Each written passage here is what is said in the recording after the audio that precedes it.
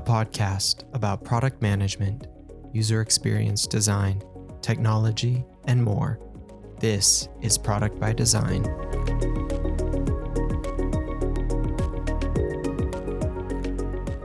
All right, welcome to another episode of Product by Design.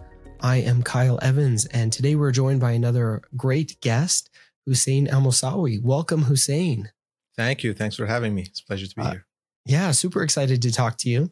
Let me introduce you really quickly, and then we'll have you tell us a little bit more about yourself. But Hussein is a product designer, VFX artist, and author based in Brooklyn, New York. You've worked on a wide range of products across industries, including footwear, automotive, tech, consulting with a number of companies like Apple, Nike, Adidas, Google, Ford, and a number of brands. I'm super excited to talk about it and to talk about your book, which is really cool. Not only a cool book, but really cool looking. And we'll talk about the design of that because I really love it. But before we dive into that, why don't you tell us a little bit more about yourself? Thank you. Yeah. That was a good brief intro. So my name is Hussein Almossawi. I'm a visual effects artist, product designer, and author. I launched the Innovator's Handbook September 6th. So it's been a few months now. And basically it covers the different things that I've seen inside the industry and how people think and what makes them more innovative, just in a very simple way. So it's a very quick, fun read. It's innovation in a nutshell. It's not the ultimate guide. And I try to cover some personal stories, experiences, as well as things that are done inside of the industry. So it's stuff that I wish I knew 15 years ago when I was a young designer. Yeah, definitely. And it is a good quick read. And we'll talk a little bit more about that. We'll dive into it because I thought it was really enjoyable as well. But before we do, outside of the design and consulting that you do, what do you like to do outside of the office? So for me, it's family. Family is always number one. I have 2 kids. I have a 4-year-old and I have a 2-month-old. So definitely being busy with that. Then my second job is the job that we're going to talk about today on this podcast, which is the design and the consultancy and everything else. So father first, husband first, and then the rest. That's the second job. Excellent. Yeah, no, understand that very, very well. So that's great. So as we dive into it, I'm really interested about, first off, your journey. Tell us more about your journey. What brought you into product design, into where you're at currently, working with a number of these different brands, and ultimately to kind of writing the Innovator's Handbook, the book that you just came out recently as well. Sure. So I come from a small island called Bahrain. It's on the other side of the world in the Middle East. As a young kid, as an aspiring designer, I was always into sports. And that's what really got me into designing, because I was designing like desktop wallpapers, fan websites for Allen Iverson, Tracy McGrady, all these basketball legends. And I was just doing it for fun. And then that started to become more serious. Then I started to get some clients, some freelance when I was still in high school. And then again, started to become more serious. I went and studied graphic design. And the passion just grew with me. And I really liked design and enjoyed design. And that took me on this path to do my bachelor's in graphic design, do my master's in industrial design. And I always had one goal in mind since I was a kid. I wanted to work for Nike. I wanted to work for Adidas, just because I loved sports so much. So I always looked at myself as a dream chaser, somebody who was from this tiny island and wanted to make it big, wanted to come to the US and work for these big companies, big brands. So I always had that as a driving force, as a vision. And that took me on this path of going to university, of doing my internship with different companies, ad agencies like Ogilvy. I worked with lots of small studios in the beginning. And then my biggest breakthrough in the industry was doing an internship with Nike back in 2012.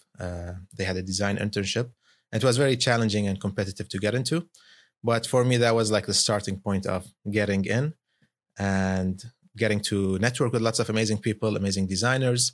And then from there, go and work with EA Sports in Canada. Then from EA Sports, again, consult with Nike for a few years on different projects, different teams.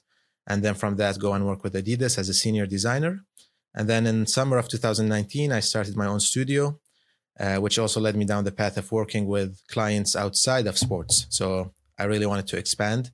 So then I got to work with Ford, I got to work with Apple, work with Amazon. And so I guess the question for me has always been, there's two things. Like I've always been thinking about dreaming big, try to get to my dreams, try to see the vision and work hard. That's one part of it. Then the other part is also always asking myself, what's next? All right, now I made it to Adidas. What's next? I made it to Nike. What's next? What's next? So that's how your goal and your vision keeps growing with you, and you feel a sense of fulfillment as you go along this path. No, that's really great. And a really interesting journey, obviously, you know, going from what you had been thinking about as, you know, as a young designer in school and growing up into really executing on it and making it happen. So love that. And we'll touch on some of the things, because you talk a little bit about that in the book as well. You know, some of the things that kind of brought you to that. So we'll touch on that as well. But you know, in the book, the Innovator's Handbook, which I'll touch on. I'm interested in, first off, the design of this, because this was the first thing that struck me about it, and I absolutely love it because and I don't know if this was like intentional, but it reminds me like of a sticky notepad, which as a product person, I just absolutely like. I look at that and I just love, because it has like the nice colors and like the square design, and I'm just like, I want, and I look at that and I'm like, I want that. I just have like my desk is just, I probably have like 24 sticky notepads just like around my desk, and they're just like all different colors. And so, anyway, I don't know if that was intentional, but I just love the design of this book. Thank you. No, it's really great to hear that. So when I did the book, I had two routes. One was to go with a publisher, and one was to self-publish. And the reason I chose to self-publish was because I had full creative freedom in terms of what I did. And as a product designer, I mean, I didn't just look at this as a book. This to me was a product. So how can it look nice on the shelf? How can I look at all the details? Using Pantone colors on the pages, using the holographic foiling on the cover. So all these things, they really raise the cost, and publishers, they don't like that because they really want to make money at the end of the day. For me, okay, I mean, even if I broke even, that's fine. Money wasn't really the driving factor for this book, but I wanted to do something that looked nice, that stood out. And that's why you see the details, even the texture of the papers, the texture of the cover. So all that is like the premium selections that I could take. I went with those options. So definitely intentional. And the colors that pop, I mean, it's great to hear that they look like Post-its. I didn't think of it that way, but absolutely. We all love Post-its as designers. So that's great to hear. No, I look at that, and as product people, it probably does. That's the kind of thing that probably strikes us a lot, is those types of details of, some of the higher quality things and the colors and things like that. I don't know. I'm drawn to those types of things. And obviously, like as product managers and designers, it's probably a common theme. But in the book, you focus obviously on innovation. It's the Innovator's Handbook. What to you is innovation, and why is innovation so important? So innovation, it can have lots of different definitions. Even if you go online, you look at different talks on YouTube, everybody defines innovation in a different way, I guess, from different perspectives. But in a nutshell, innovation is how can you better something and better people's lives? How can you improve something? Take something and take it to the next level. That's innovation. Go from point A to point B to point C to point D. And every innovation that exists today, it can be remixed into another innovation. So mixing ideas together, coming up with something new and better. And every innovation that exists, it's not just a stepping stone, but they also play a role in the future innovations that come out. So that's innovation. How can I improve something? How can I improve your life experience? When Steve Jobs was thinking about the iPhone, people didn't know what an iPhone was, or what they weren't really exposed to smartphones at that time. There were some smartphones, but they weren't really exposed to it. But he brought that experience to them. He showed them why they need it and why it's important in their lives. And now nobody can live without a smartphone. So not necessarily the consumer knows what they need. Sometimes as designers, we can introduce things and show them an interesting path, an interesting possibility of what could be done and what doesn't exist. So always thinking about the future, thinking about improvement, thinking about taking things to the next level. I really appreciate that, because, innovation, sometimes we think about it as completely from whole cloth, like new things, but often it is, kind of that recombining, like you said, of things that have been into some sort of new and improved form. So taking, two things that may exist, like you said, independently, and creating something newer or better, or, something different that, maybe hadn't existed in that way before, and, continually iterating and improving, those are forms of innovation. How can we innovate more? Obviously it's something that is, you talk about it being really important. How is that something that we can do more, like in our lives, or in our jobs, in our roles, and be more attuned to in everything that we're doing? So there's a few things, and I do cover them in the book. Things to look out for when you are designing, or not even just designing, even when you're going out for a walk, when you're not even thinking about design. So certain things that help you with that creative muscle, with that innovation muscle, to start to think about things outside the box, and then it becomes easier and easier. One of my favorite things is curiosity. So when I was at Nike, I met with Tinker Hatfield. He's one of the most well-known footwear designers in the industry. And an advice that he gave me was be a creative sponge, be a curious sponge, sorry. So, and what that means is, like, wherever you are, if I'm at a basketball match, if I'm at an art gallery, if I'm just going to buy some groceries, always be curious to everything around you. Don't be stuck on your perspective. Listen to things, look at things, feel things, just soak everything in with your different senses. And that, as a designer, subconsciously, you'll start to appreciate that, and you'll start to output more creative results. So curiosity is definitely the biggest skill set that you need to build on and have. Another great example is Leonardo da Vinci. If you look at his notebooks, he had all these notebooks, hundreds and hundreds of notebooks. If you look at what he's written inside of them, what does the tongue of a woodpecker look like? Why is the sky blue? How can I turn a circle into a square? And so on. Like, really random questions that he was super curious about. Like, why is it even important? He doesn't know. But that leads him down the path of asking the right questions, of thinking about things and looking at things differently. So if we all build on that curiosity that we have, rather than take things for granted, that will definitely give us the eye and advantage when it comes to designing something better and thinking about improving things. So that's one thing, curiosity. Another one that I like and I discuss in the book is being laser focused. So usually when I'm, like, let's say I have this pen and I want to innovate on this pen and I want to improve it. So I can look at the ink, I can look at the cap, I can look at different parts of the pen. I mean, there's much going on here, but same with shoes. I can look at the sole, I can look at the upper, I can look at the materials, I can look at, is it lightweight, is it durable, is it strong, and so on. So be laser focused on just one thing. Don't think about the big picture and don't think about everything and how can I innovate on everything. If you're looking at a shoe and you're looking at lightweight, how can I make it the most lightweight shoe that ever existed? How can I make the most durable shoe? That's a different bucket. How can I make a shoe that has the best materials? That's a different bucket.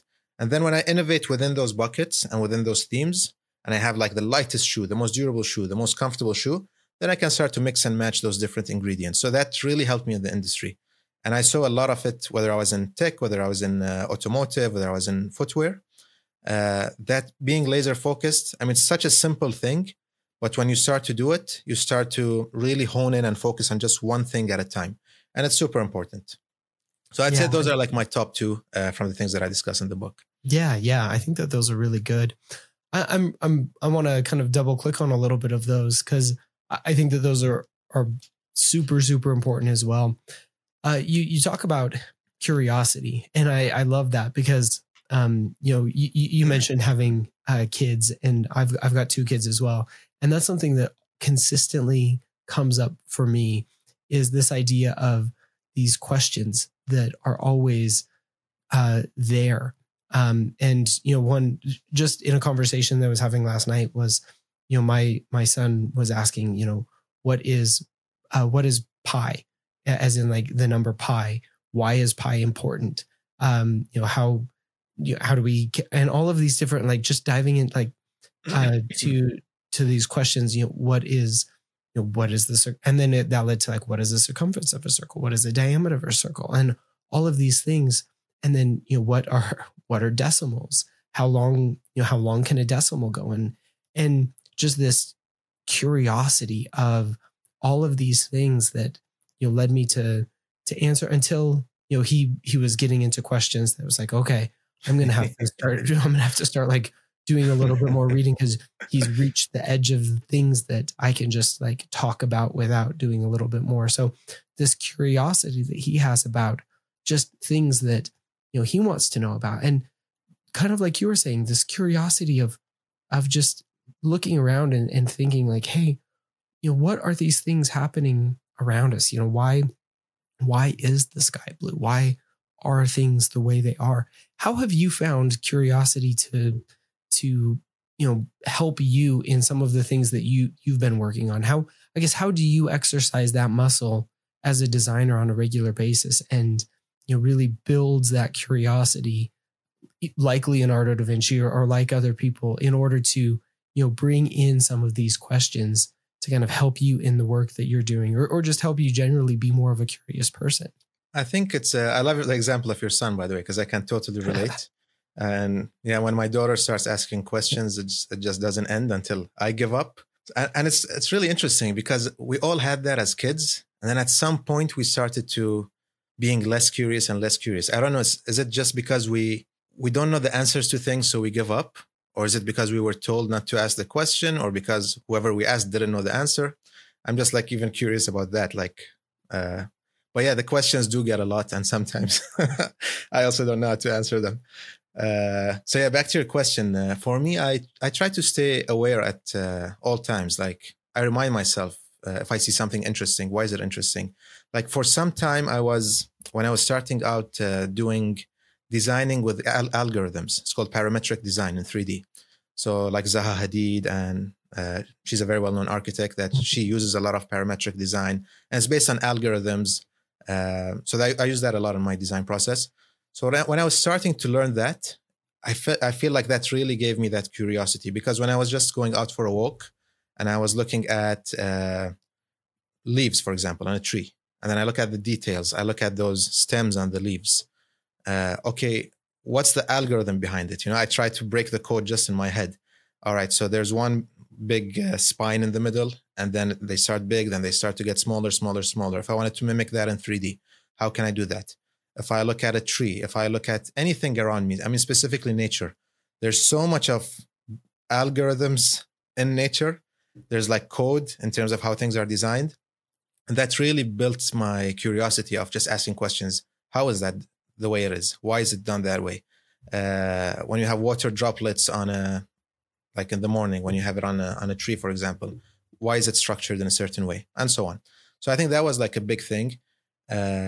Another thing was like when I traveled back home to Bahrain, I had just left my Nike internship, and I had that curiosity in me, and I was asking questions.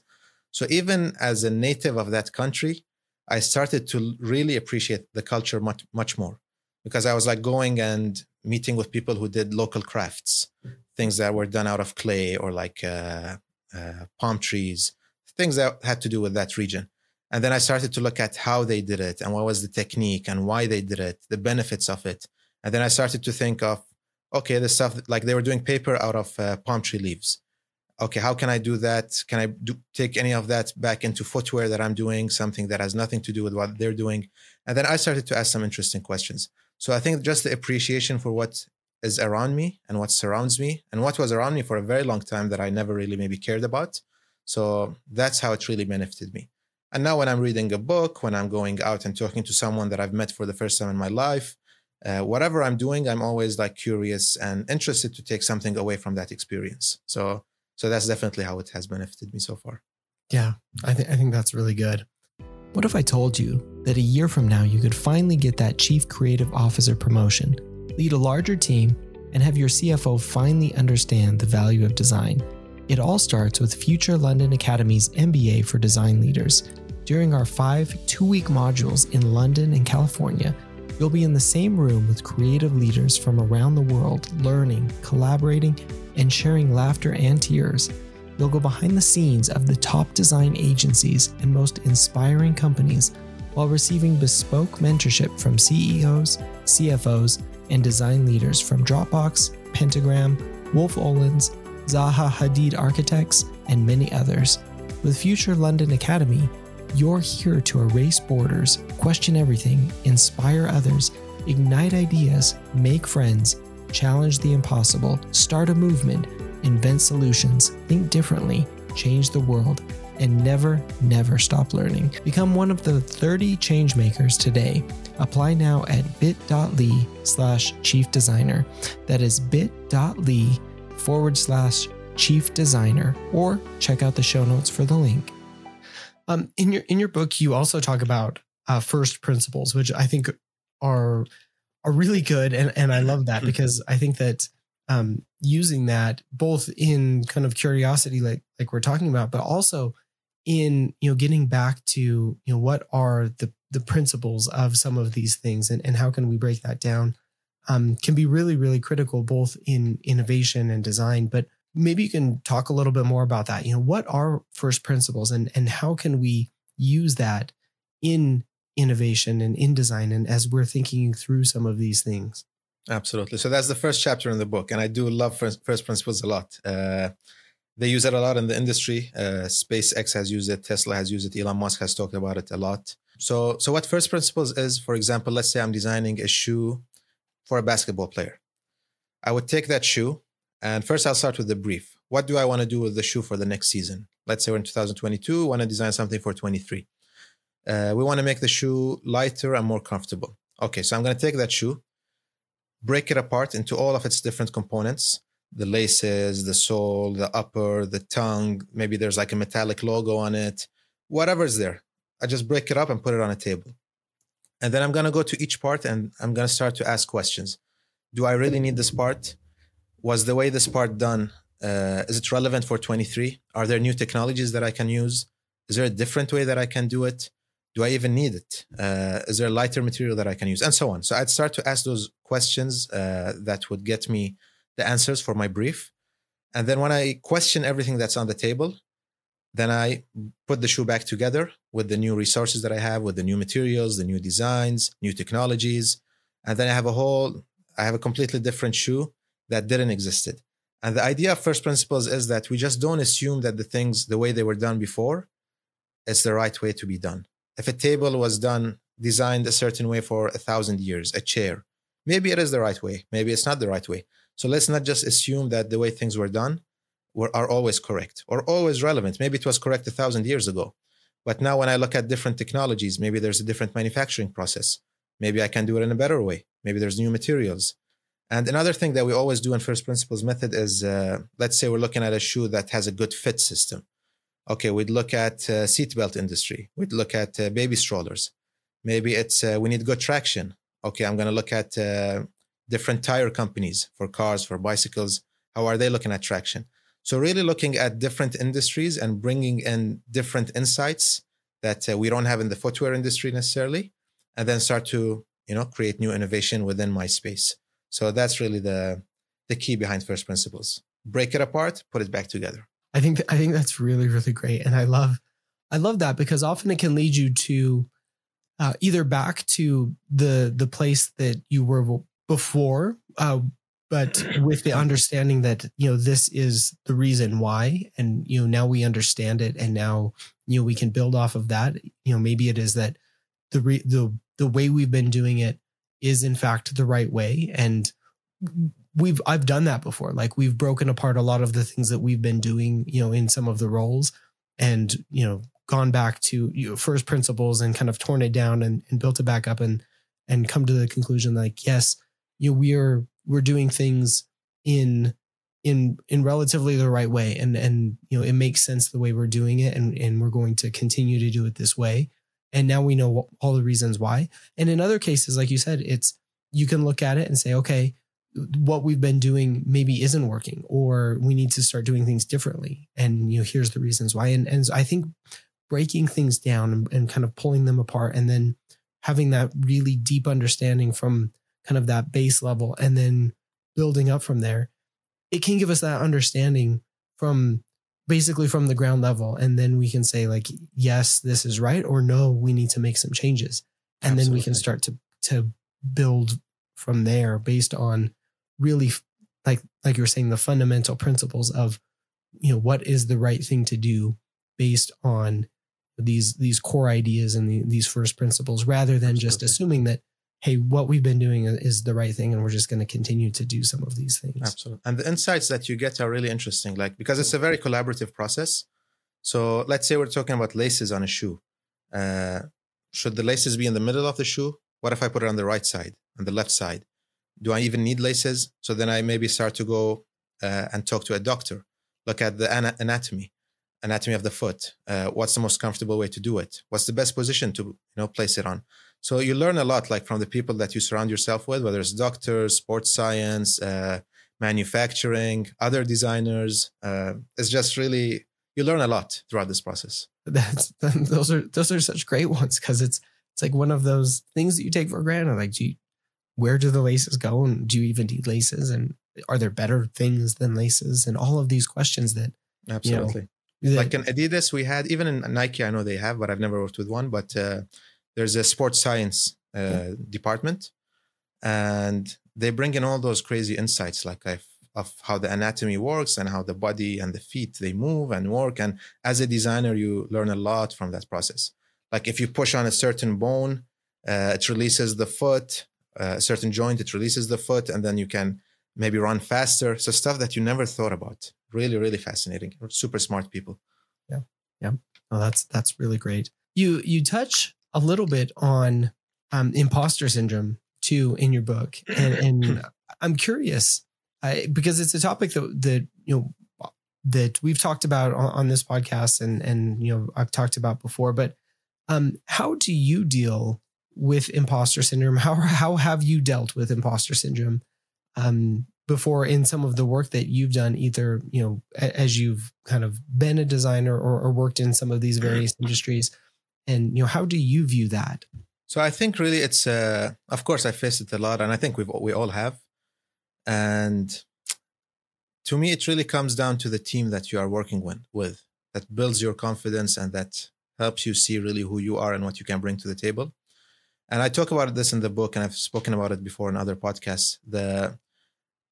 I think what really helped me through my journey of getting from where I was to where I wanted to be and where I continue trying to get to is the people that I surround myself with, whether it's family, friends, colleagues. If I'm in the industry, the team that I'm working with. Now, of course, you can't always choose your team when you're working in the industry, but the team helps a lot. Like, I've seen teams and I've worked on teams where let's say I can deliver this much because they pushed me and because they excited me and because they made me believe in myself, I delivered this much. And there's teams where I could really deliver this much, but because of how negative they were and because of just the bad vibes that were going on, I was delivering like this much. So that really plays a role in your mindset, in your confidence, in the way that you perform, and the way that you deliver. Sometimes you work in the industry, you see that you're doing amazing, you're doing great, you're not doing so great. But then when you leave and you start your own thing, now everybody's surprised that, he could do that, he could do this. So it takes some time to understand what you can deliver and believe in yourself, have that confidence, true confidence in yourself. But again, that circle of people around you that keep pushing you, that make you hear what's the reality of, who you are and where you want to get to. I think that's really important. People that are sincere and good and have positive vibes. I think you need that around you. Absolutely. I think the team and the people that you're part of and that you're with can make such a huge difference. So totally agree with that. And kind of going along those same lines, like, you have some good stories about failing, and you kind of touched on this both at the beginning, kind of getting into the industry, and in the book about starting your career, struggling to get into the industry, and then also about some of the failures both in product development. You kind of touched on the story of N-Cycle and some of the development and the long process with that in the book. How do you approach failure, and how do you look at that as far as both personally and as well as with innovation? And how can we use failure both as something to grow with, and touching on kind of what you were talking about, like with imposter syndrome, like how can we view it, and what have been some of your experiences both using it and building off of it professionally? Sure. Yeah, failure really excites me. It's a terrible thing because, sometimes you want to get to something in a certain amount of time and it's super frustrating. It's easy for me to say now that it excites me, but but now that you look back, you understand the value of failure, especially when you don't give up. So, I mean, all of us have faced failure. Whenever you have a goal, whenever you have a vision, you want to get from point A to point B, there's going to be struggles along the way. Whether it's applying for a job, whether it's doing product design, whether you want to innovate on something, you have a startup. And that's part of the excitement of that journey. There's the ups and downs. There's the learning experience. For me, every failure along the way, it's a new experience that I just learned. It's an advantage that I have over somebody else who didn't gain that experience. When you look at somebody who's at the top of a company, a CEO or somebody else, they had so many failures, and those experiences that they have, that's what made them a CEO in most situations. Something that you didn't have, maybe because you didn't experience those failures, those struggles, and so on. So I always tell people, like even when I'm teaching, I tell my students that one day you're going to have a book about your success story. Everybody's going to look up to you. This is the most successful person. But imagine if that book didn't have chapters about failure and how you failed and how you struggled and how you pushed back. So that's really important. So for me, I mean, if I look at failure on different levels, when I always had this dream. I wanted to get into the industry. It took me about 5 years since I graduated from college to get my first chance, and over 80 rejections, different roles, different companies in the sports industries. And it was for different reasons. It wasn't necessarily my skills. I mean, that was part of it, something that I worked on and tried to see how I can improve and talk to people and find mentors. And then also another part of it is stuff that's not in your hands, the economic situation. There's a hiring freeze happening. There's layoffs, visa situation. I'm not from the US. So there's stuff that you just can't control. But if you have a dream, you shouldn't just talk the talk. You should also walk the walk. And you should have that persistence of, okay, if this isn't going to work, I'm going to try it another way. I'm going to try it another way. And the end goal is, like, even if I hadn't made it into the sports industry, if I never got a job there, that's not going to define me and who I am as a failure. Okay, there's a million other paths that I can take. I'm going to try hard and I'm going to try my best to get in. And if I don't get in, at least I know that I did try. But again, it's not going to define me as a failure. It just didn't work out for me for whatever reason. But I'm going to keep going one way or another. So that's like for the job. When I was designing the N Cycle, it's a e-bike design that I did with a good friend of mine, Marine Miftio. It's an iconic looking electric bike that got lots of recognition, and it got featured in lots of museums, magazines, and everywhere. So it looks different than the bikes that we have seen for the past 150 years. Just because the way the frame looks different, it was very challenging to manufacture it and make it a bike that you could actually ride without the frame bending and twisting. And each prototype cost us about 90,000 euros. So it's not a cheap process.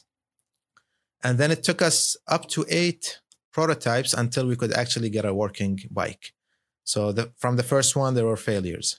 Then we had to change some stuff. We had some new ideas. Got the second one, third one, fourth one. So by the time we got to the 8th prototype, we learned so much of what we shouldn't do, of how we can do things different, how we can do things better, how we can innovate. And you really need that process, and you need that time, and you need those struggles, and you need those failures to understand and to improve and to innovate and to get to where you want to get to. I'll give you one more last story that I also mentioned in the book. I mean, there's a lot of stories when you talk about failure. James Dyson, for example, or even the bubble wrap. Bubble wrap is an interesting story as well. The bubble wrap packaging material that we use on everything. So these guys wanted to do packaging material. They want to do a wallpaper design, which looked 3D. So they did these molds, and then they did this 3D looking wallpaper design, and it really didn't do well in the market. So then they thought about new ideas. They thought about using it for greenhouse insulation. It didn't work in the market. And then they thought up to 400 different ideas. They knew they had a good product. They weren't sure what they can use it for.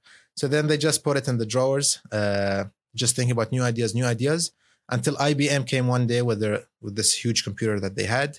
They just released, had lots of fragile components, and they thought this is the perfect material that they can use for packing it and shipping the computer.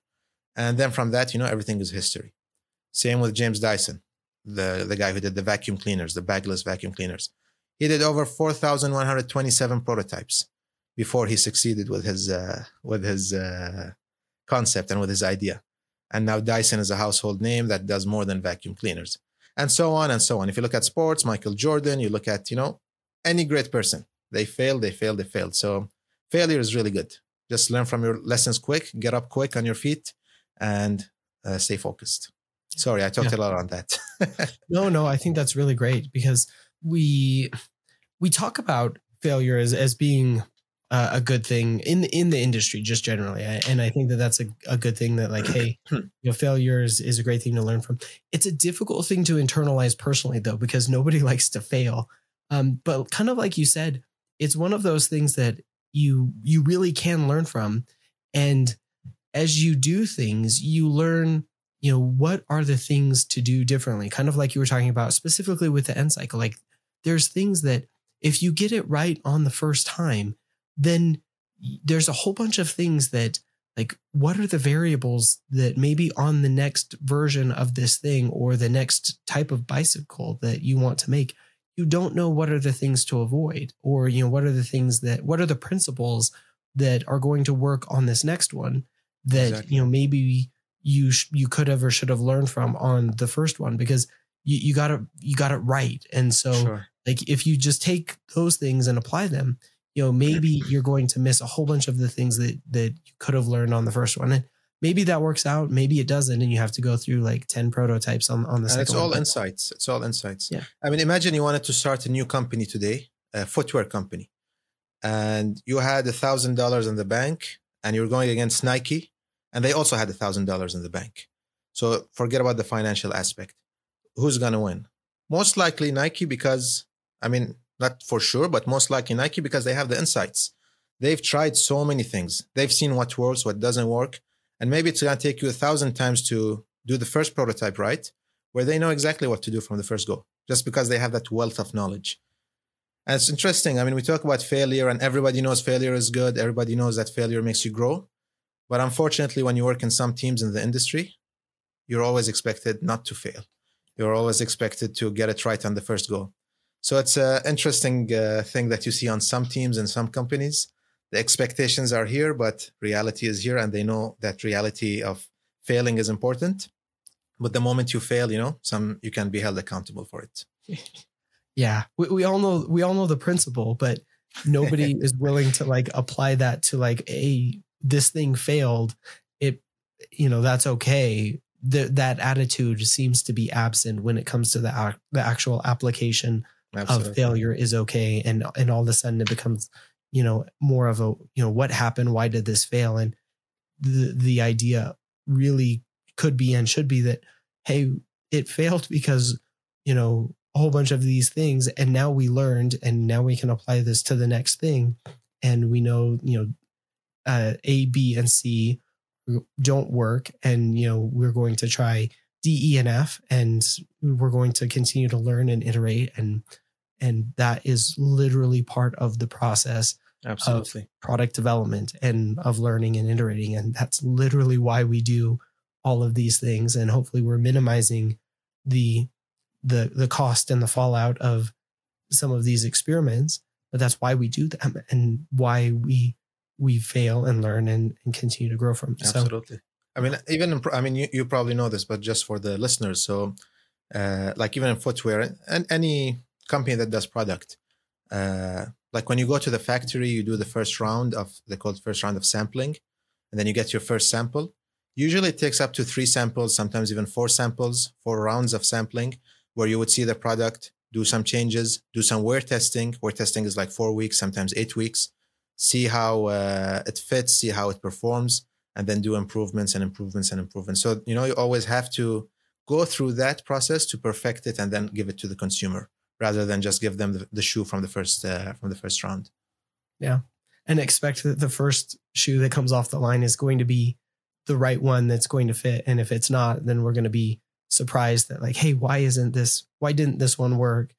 And, we need to make a better process so that the first one that comes off the line is the right one and it fits and it works, so that, we're not making prototypes that don't fit the consumer right off of the line. Like, that would just be a strange attitude to have. And yet there's so many teams and companies that have that attitude of like, if it doesn't come off the line, if it doesn't come out, pretty much ready to go, then we've done something wrong. And that's just not the right attitude to have. Absolutely. It's a constant iteration process. I'll add one more thing, and it has to do with failure, with the curiosity, a bunch of different things that we talked about. So this was when I was at Adidas, and I've seen it at Nike as well. Like they've put it in an exhibition in Milano Design Week. So we'd go like to a Home Depot, we'd go to any DIY store, dollar store, buy random stuff that has nothing to do with shoes, ping pong tables, hair clips, whatever you can find, just stuff that looks interesting. Put it on a table and then start to think about, let's say, a shoe that is for 100 years from now, a shoe that is super lightweight. And then we start to construct shoes with stuff that has nothing to do with shoes. And then that, just thinking blue sky, there's no right or wrong. You get all these funny looking shoes, crazy silhouettes. Like I remember there was once a shoe made out of dish, what's it called? Dish sponges. So, as the sole was made out of that. And it just really opens your eyes and gives you different perspectives to, okay, it could look this way. This is an interesting shape. This is an interesting material. Let's mix this and that. So again, when there's no limits or fear of failure, you get to just explore, just have fun, blue sky ideas. Then when I'm thinking about like stuff for 100 years from now, 200 years from now, and then I like something and then I see the reality of where I am in 2023, these are my limitations. This is what the factories can do. Then I start to bring the two closer to each other and then come up with the interesting new product. So I've seen that a lot in the industry, especially footwear, and it's super exciting. That's such a really great exercise that it's so great to hear about, because I don't think enough teams probably do that sort of thing enough. Just kind of opening the thinking of, let's just really take away all the constraints and all of the idea that there's bad ideas, and let's just really put everything out there, and we can start to kind of constrain ideas after, but let's just like make this kind of an open, free space. Exactly. You're 100% right. We start to judge too early. That's the problem. Yeah, and totally. we forget to have fun when we do that. When you have that fear in the back of your head that I'm going to mess up, what's this person going to think? What's this person going to think? Sometimes you have some amazing ideas that you just, okay, I'm not going to show it to anyone because it might be silly. The moment you get rid of that and the team has an understanding of that, crazy ideas can happen. Yeah. And some of the best would probably be, and I can imagine probably be the ones that are willing to push to the very most extreme, like not even just what is the most likeness of, something that's current, but what could be possibly even the most extreme example of something that even like slightly resembles a shoe in this case, but is exactly. Like, let's push the boundaries of what the concept of a shoe even is. And then we can start to pull that back at some point, but let's just not even constrain ourselves in any way, so that the thinking can really just expand in every possible direction. And like we're pushing boundaries just way, way out, pushing all of the limits. And then we can start to take those ideas and pull in the things that, potentially could work or not work, and start to pull those things back together. And it works. I think that idea works in shoes. It works in other and everything, even software, UI, UX, everything. Yep. And you'll be fascinated how every person on the team sees that same design in a different way, different perspective. And everybody can add like their twist to it. They can have a different interpretation of that design. Okay, let's do this. Why don't we do this? And I also talk about that in the book, the idea of diversity of the team. The more different your team is when it comes to skill sets, backgrounds, culture, language, the more diverse you are, the more diverse the team is, the more they'll start to look at things in different ways. And it just adds to the innovation process. It's going to fuel it. I'm going to look at something from my perspective. You're going to see from your perspective. We're going to add our ideas together. So many times in the industry, I've done something that I thought is super cool, and then I give it to the guy next to me, and he reinterprets it in a different way and just comes up with a whole different design that I could have never imagined, and just wowed me like crazy. Oh, this is what you did with my design. And then he gives it to somebody else, and then they do something totally different. And then by the time, the last person is working on it, it's something that you can't even relate it to my product. But at least, there's that inspiration from point A to B to C to D. And that's super important. Yeah, I want to touch on that because you do talk about that in the book, and I love this. And I kind of love it too, because my wife and I were actually just in Italy and in Florence as well. And you talk about the Medici effect in the book. And I love it for the Italian reference. And I also love it for the diversity reference, like you were just talking about.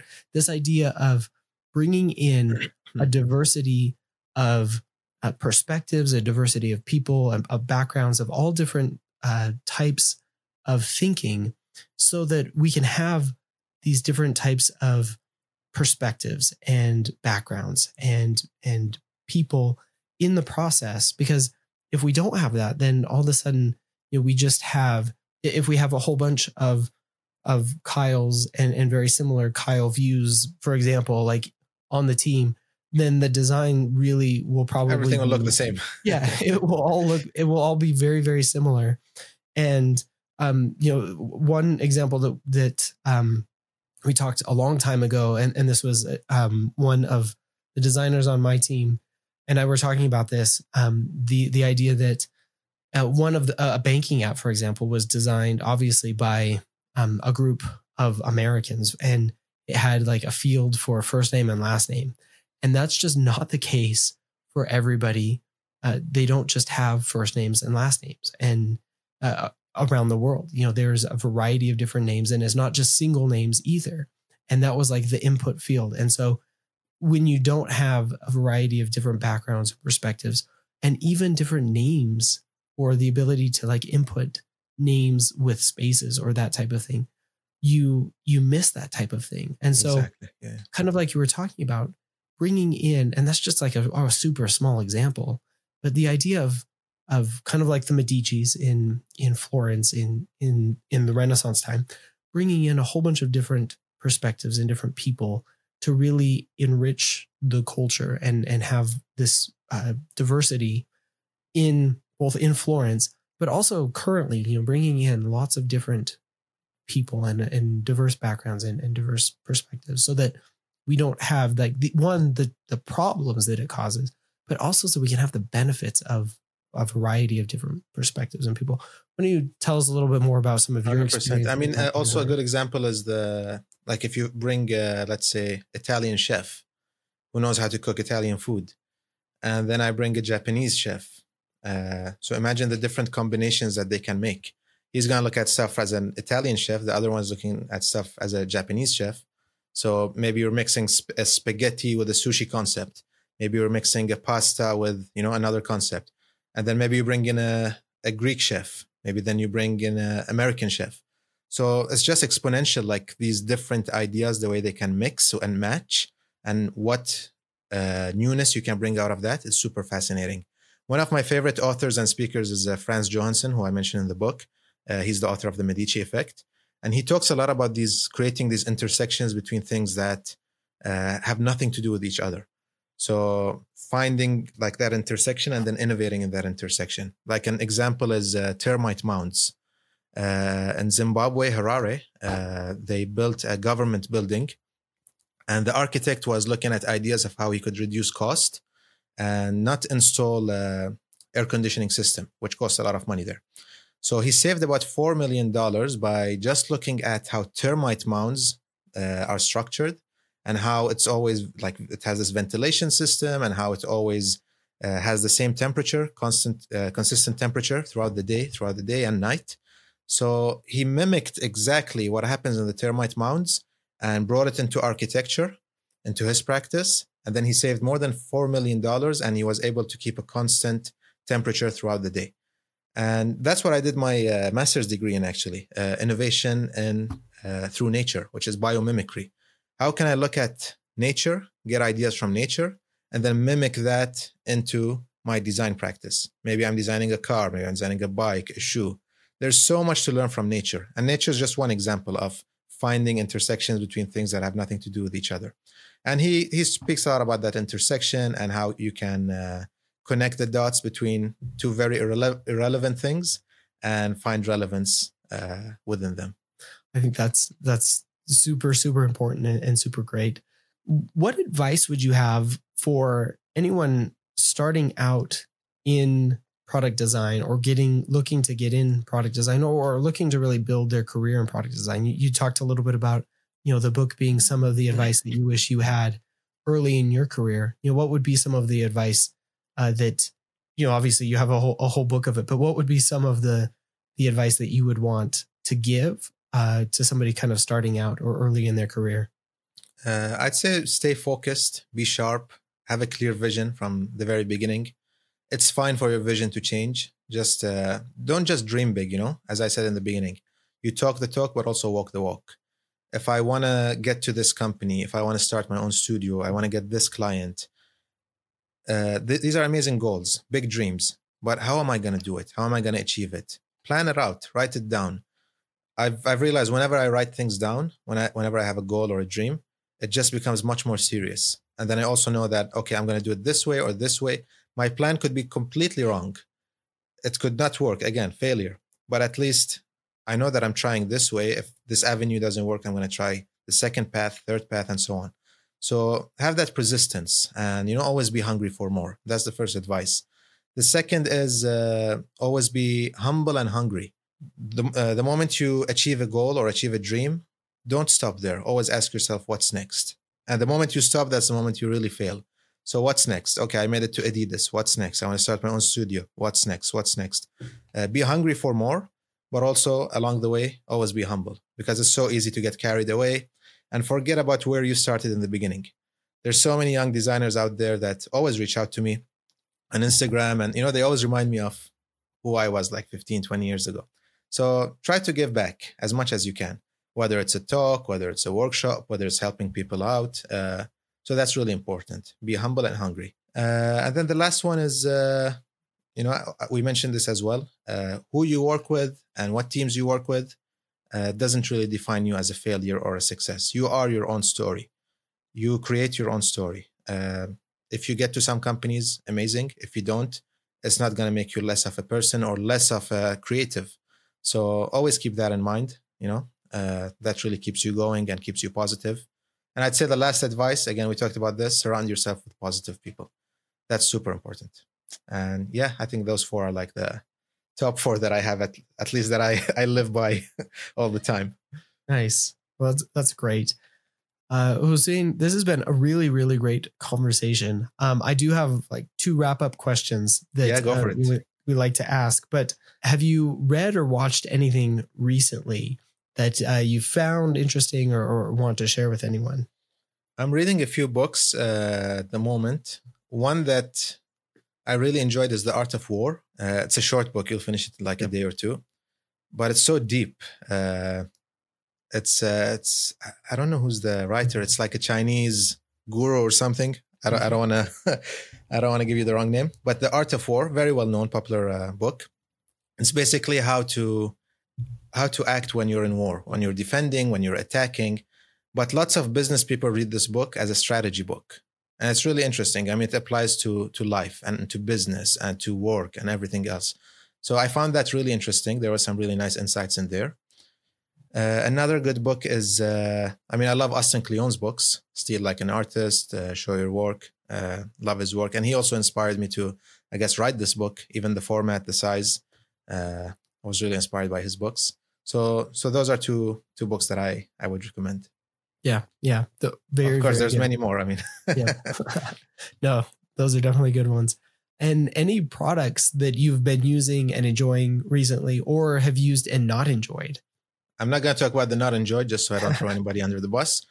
I've recently transitioned to mechanical keyboards. I know I'm a bit late to the game. My wife hates it because it's so noisy, but I love it. It's cool. Reminds me of the old days. Yep. I don't know how long I'm going to keep using it, but I like it so far. Yeah. No, that's great. Yeah. Love a good mechanical keyboard. I used to work with a couple of developers in the office who had mechanical keyboards. And so they were obviously passionate about them, but they can be a little bit noisy, but love them as well. All right. Hussein, like I said, this has been an absolute pleasure. Where can people go to find out more about you, about the book, about the things that you're working on? So Instagram, super easy to find me. I'm always posting new stuff there. LinkedIn, I'm pretty active there. You can find me there. My studio website is moussawistudios.com. I think the link is going to be in the show notes. Yep. And there's a link also to the book on my website. So those are the top three. I'm also getting active on Twitter lately, but yeah, I'd say those three. Okay. Awesome. Yeah, we'll put all the links to those in the show notes so you can check those out. And again, it was a pleasure talking. Appreciate all of the insights. Appreciate the book, which again was a really great read. It's a greatly designed book, and it's got a lot of great stories in there by you, as well as a number of stories, kind of like you were mentioning, from a number of different people, both in the industry and from history as well. So awesome. Well, thank you everybody for listening. Hussein, thank you again for your insight. Thanks for having me. Thank you so much. All right. Thank you, everyone. We'll talk again next time. Thanks again for listening. If you like the show, be sure to follow or subscribe on your favorite podcast app. You can follow the show on Twitter at Prod by Design. That's prod_by_design. You can follow me at Kyle Larry Evans on Twitter as well. If you want more product conversation, check out my newsletter, Product Thinking, at productthinking.cc. You can follow me on Medium at Kyle Larry Evans as well, or check out my Medium publication, Product by Design. Thanks again.